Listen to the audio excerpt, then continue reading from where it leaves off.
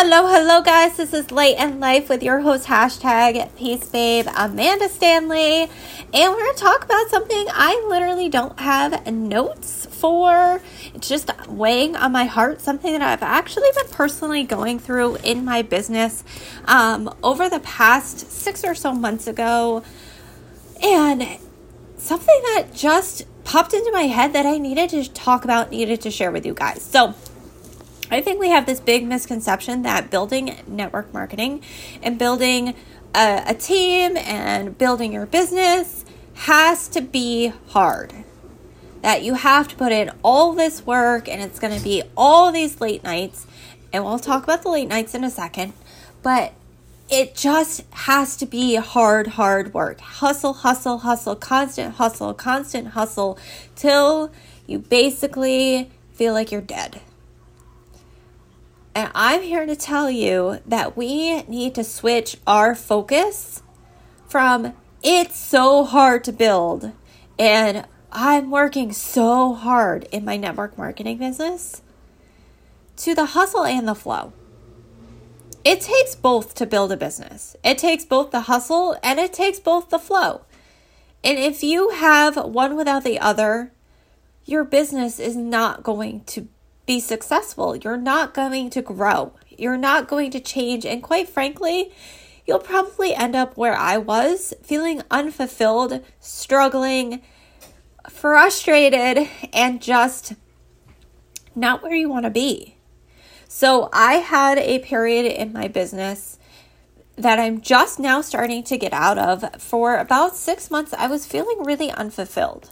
I was kind of struggling with my brand. I was struggling with where I necessarily wanted to take my business. Because if you don't know, I actually run a keto business for exogenous ketones that put you in ketosis. My family has been keto pretty much the entire 3 years that I have been in this business.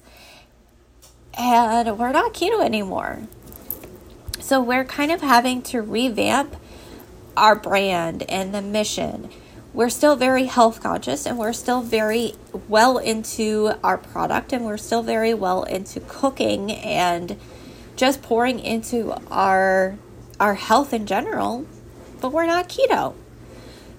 And I ran into a point in my business where I kind of got frustrated because not all keto people are my people. A lot of people who are looking to be keto, not everybody, were older.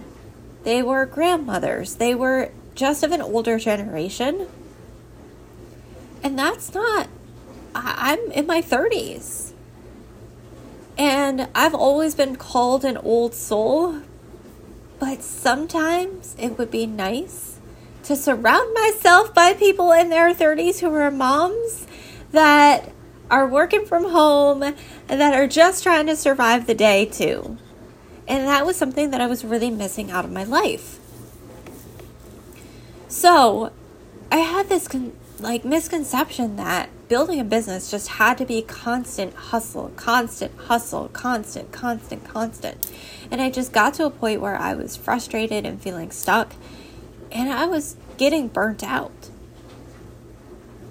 And then I started to really look into what I can do to shift and what I can do to pivot. And I think it's important in your business to find the things that bring you joy. If you're in a business that is in the network marketing industry or any business to begin with, you're trying to be your own boss for a reason. You're trying to create something in your life that was missing, that wasn't there before. So an example, for me, I started this business, A, for income, B, for the fact that I didn't want to work for corporate America anymore. I didn't want a boss dictating me what I was worth, how much to give me for a raise, if I could even take time off for my son or my family or for whatever would come up that I would need time off for. I didn't want to answer to people that way. So I had to really think about how to create that in my life in the areas that I wasn't seeing that. Because yes, you might be your own boss. You still have to be disciplined. But that's the cool thing, is that you can choose your own discipline in the times that you work, in the areas that you work, when you work, where you work, how you work. And I think it's also important to note that we get paid for the amount of work that we put in network marketing. So when you put in more work, you get paid more. It's a natural thing that happens. But it's also doing the right work. It's also talking to the right people. It's also feeling fulfilled and living in a space of joy and creating joy in that business. I love going live. That's what makes and brings me joy. Every single podcast I record, I also record it live, either on Instagram or on Facebook, because it brings me joy. I spent so much of my life wanting to hide in the shadows, wanting to hide away from the world. That live video allows me not to have to hide anymore. It allows me to be me. It allows me to stumble. That's why I don't piece together my podcast. I don't edit my podcasts, because it allows me to be 100% authentic to who I am. And I'm still learning who the authentic Amanda is. She's getting a lot better, and she's coming out a lot more, and there's definitely more Amanda than there ever has been in her entire life.